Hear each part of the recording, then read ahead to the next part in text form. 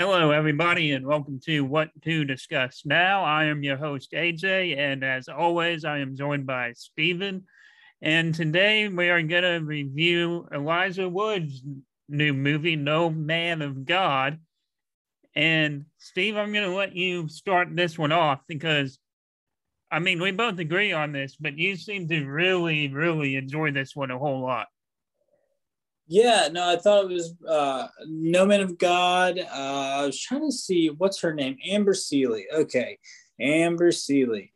Yeah, I was trying to see really quick. I should have done it before we started if I'd seen any of her other stuff, and I'm not sure that I have. But yeah, No Man of God is the latest.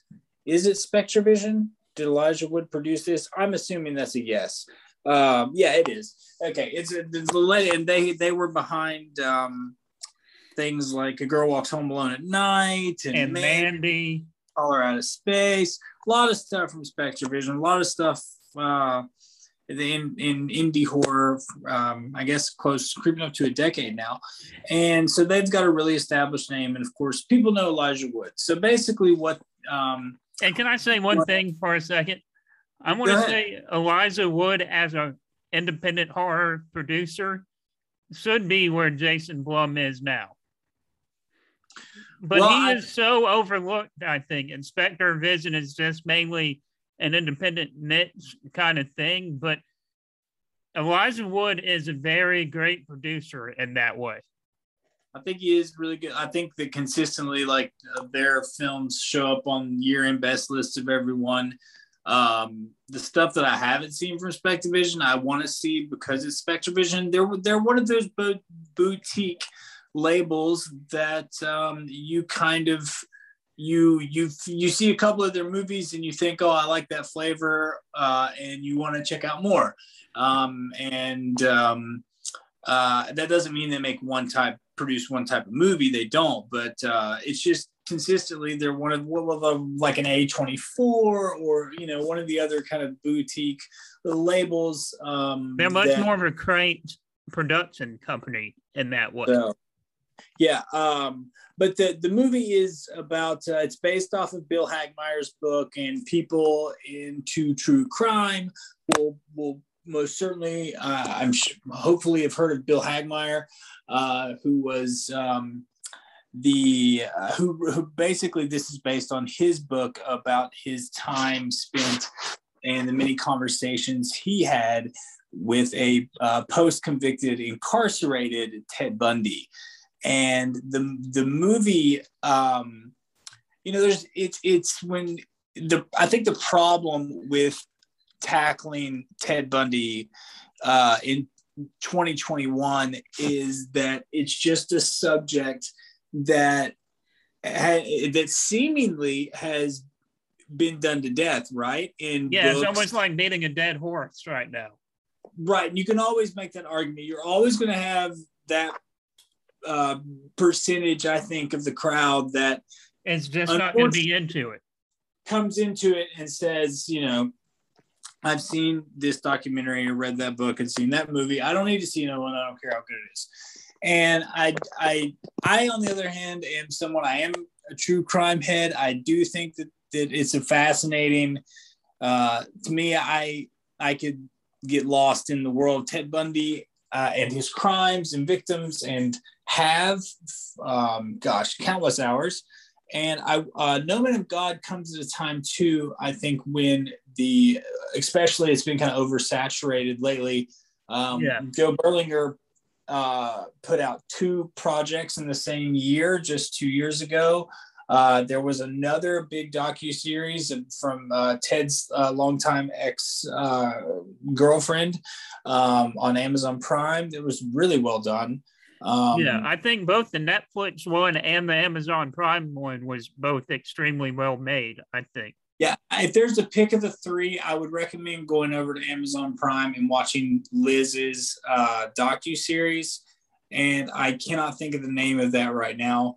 And there's also there's no way to get around it. There's also the comparisons to the last guy that played Ted Bundy, which is Zac Efron, in Joe Berlinger film, the extremely Wicked and Shockingly Vile. That's the movie. There was also the docuseries. I think the docuseries works better.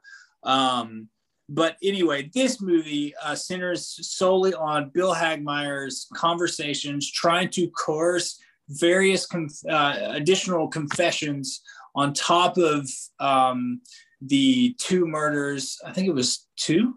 Anyway, the couple murders that Ted was convicted on, and tried to.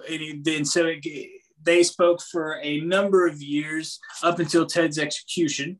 And the film goes in these meetings kind of over years, one at a time. It could be seen as like almost like play, like a stage play in a way. Yeah. But connecting but connecting those scenes is really important too, because you've got these really cool small interludes of all this stuff that's very kind of titillating and really kind of, it's pulpy and it's kind of dangerous and has I think that worked to the film's advantage in this. Like, it's not, when people hear Ted Bundy, they're like, is it going to be a slasher film? Is it going to be the same thing that's been done before?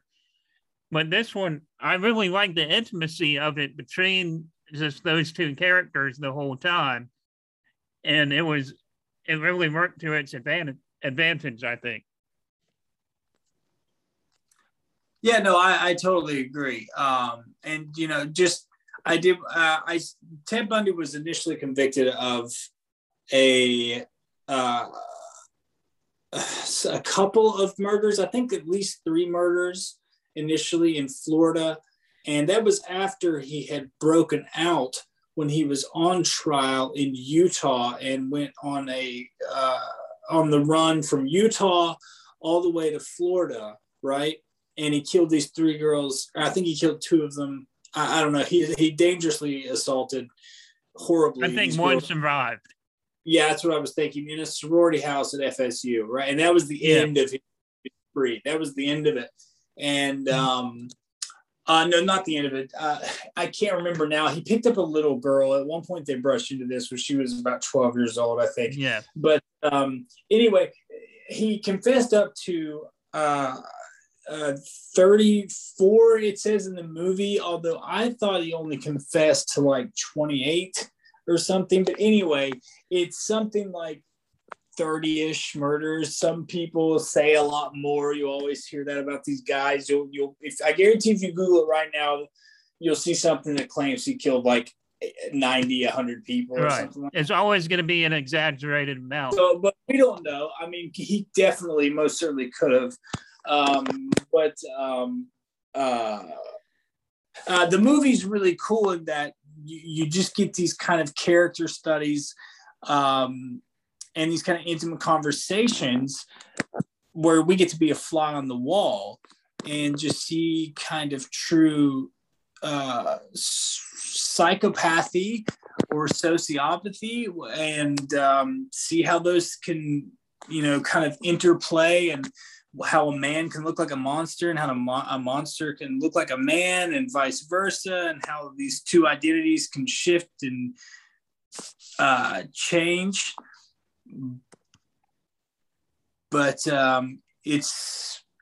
Luke Kirby is what really sells it as Ted Bundy. He does, and he really transformed into Ted Bundy. And you're right, he kind of made Zac Efron look silly in this, but he may be the best Ted Bundy we've gotten in a while. Yeah, it really does make Ted Bundy look just like a bow tie. Like it makes it look like all like wardrobe. It's just his performance. He is him. It's really chilling. Like if you spend any time watching that old, if you spend any time watching any trial footage of Ted Bundy when he notoriously represented himself in a lot of these trials, because there were I think 2 trials where he represented himself, maybe 3 where he represented himself for a lot of heinous crimes.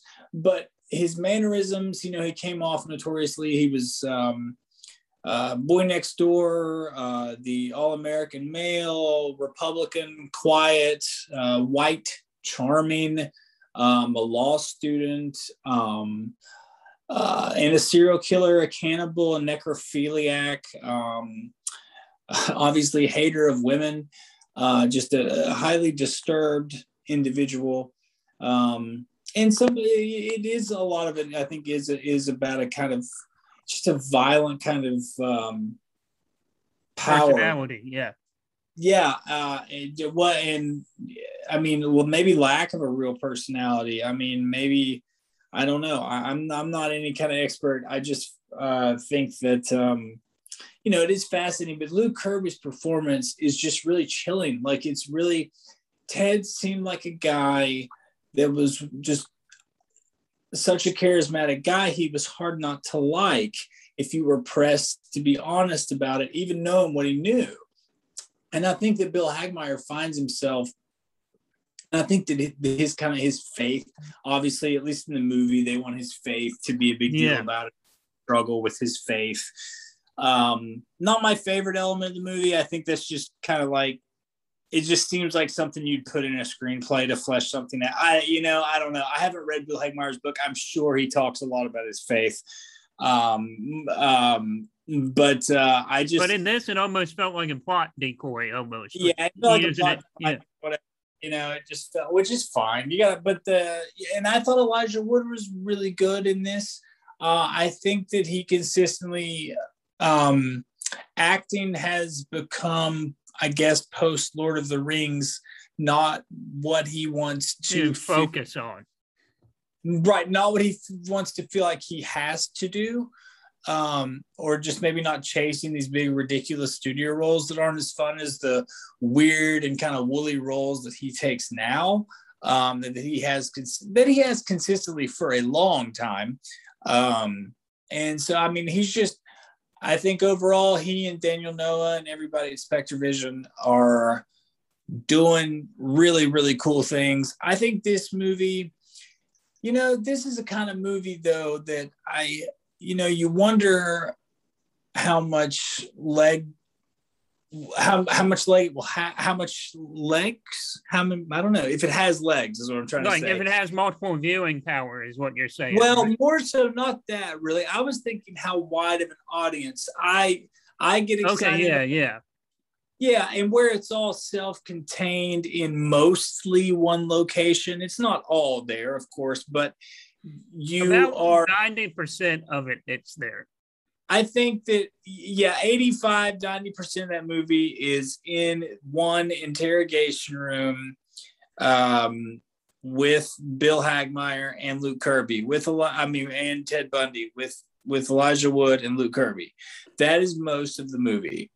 And I think like the mainstream audience, of course, may find that rather boring, if I'm being completely honest. Yeah, I mean, I don't exactly have my finger on the pulse of what type of movies mainstream audiences even want to see anymore. Because now it's just so hard to call. Yeah, it's just I just, a lot of movies that I see too, I will get excited about, and I notice that other people don't give a shit about it. Right. I've noticed that like other people in like the small like movie lovers social media space or like journalistic spaces will be excited about these movies, and then they come and then they get so toxic about it too.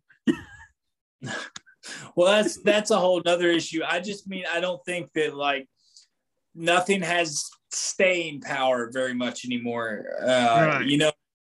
Like, I guess the last horror movie does have any kind of staying power, then you almost wish it didn't, because then you have to hear obnoxious takes about how he's not any good all the time. Right, like it's cool, like the Cool Kids table is like, now it's cool to hate on it.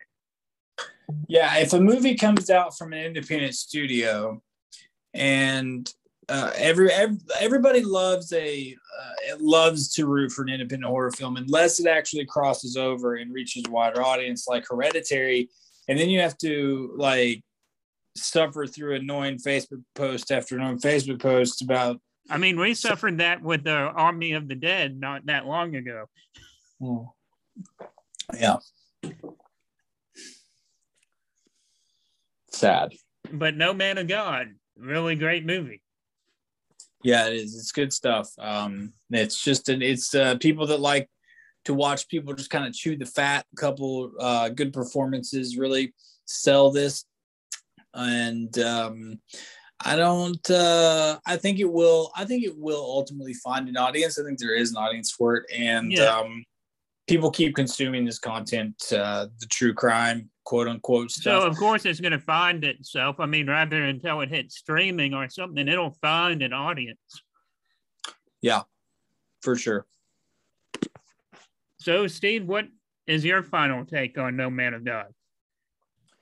My final take is that it never quite reaches the dizzying heights that I want it to, right? It hints at this, there's this interplay between Bundy and Hagmaier that is really interesting, if not kind of well-worn, like cop as criminal kind of territory. But it's never too much of a cat and mouse thing that you want it to get to, right?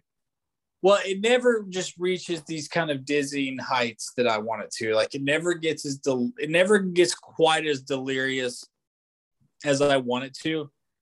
But that's probably a matter of someone trying to be a little more tasteful because it's Ted Bundy.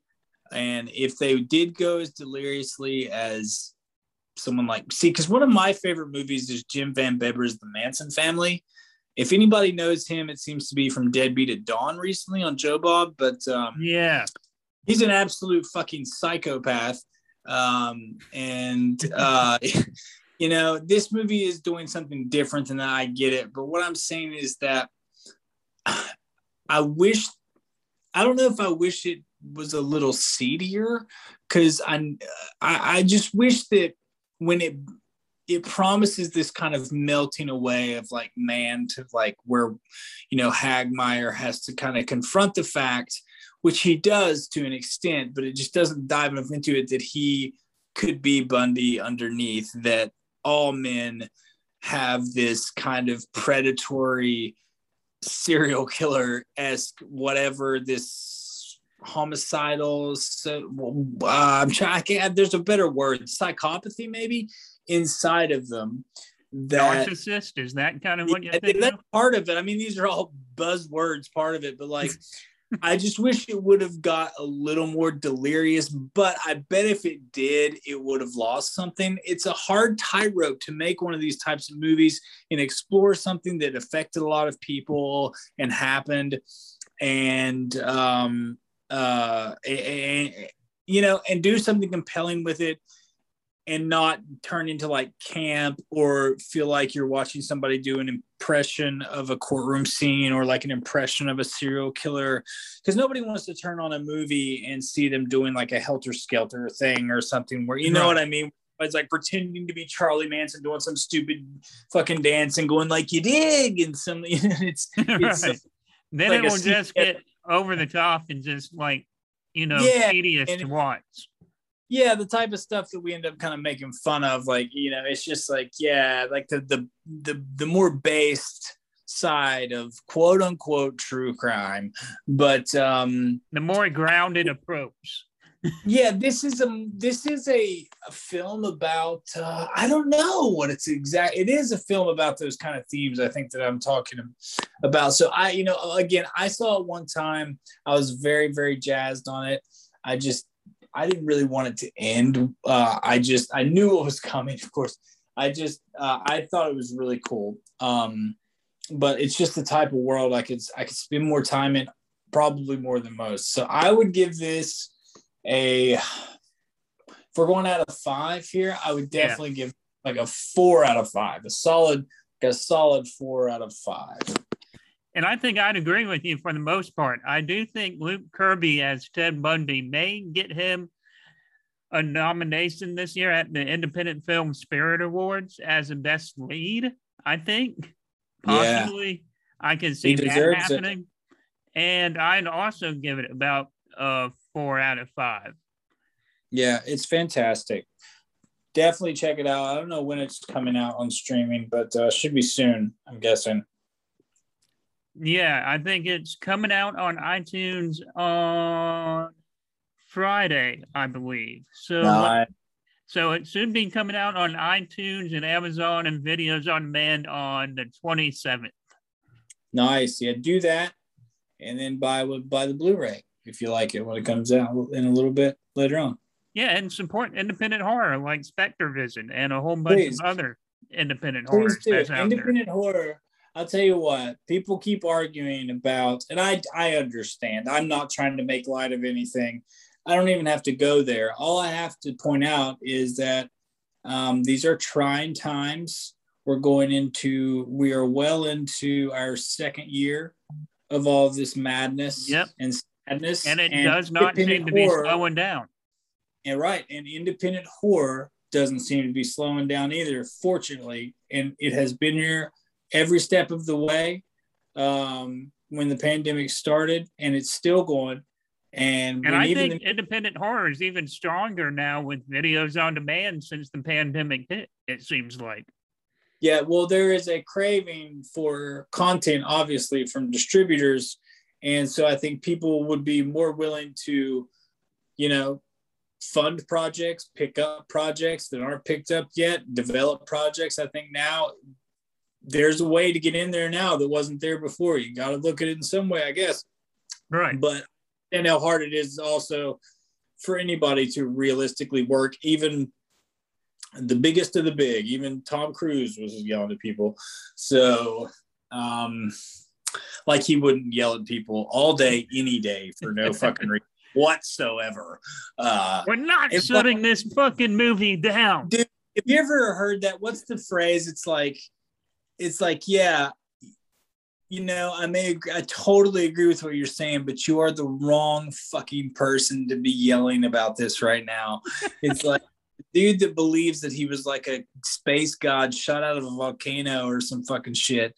Like, I'm good on the whole Scientology.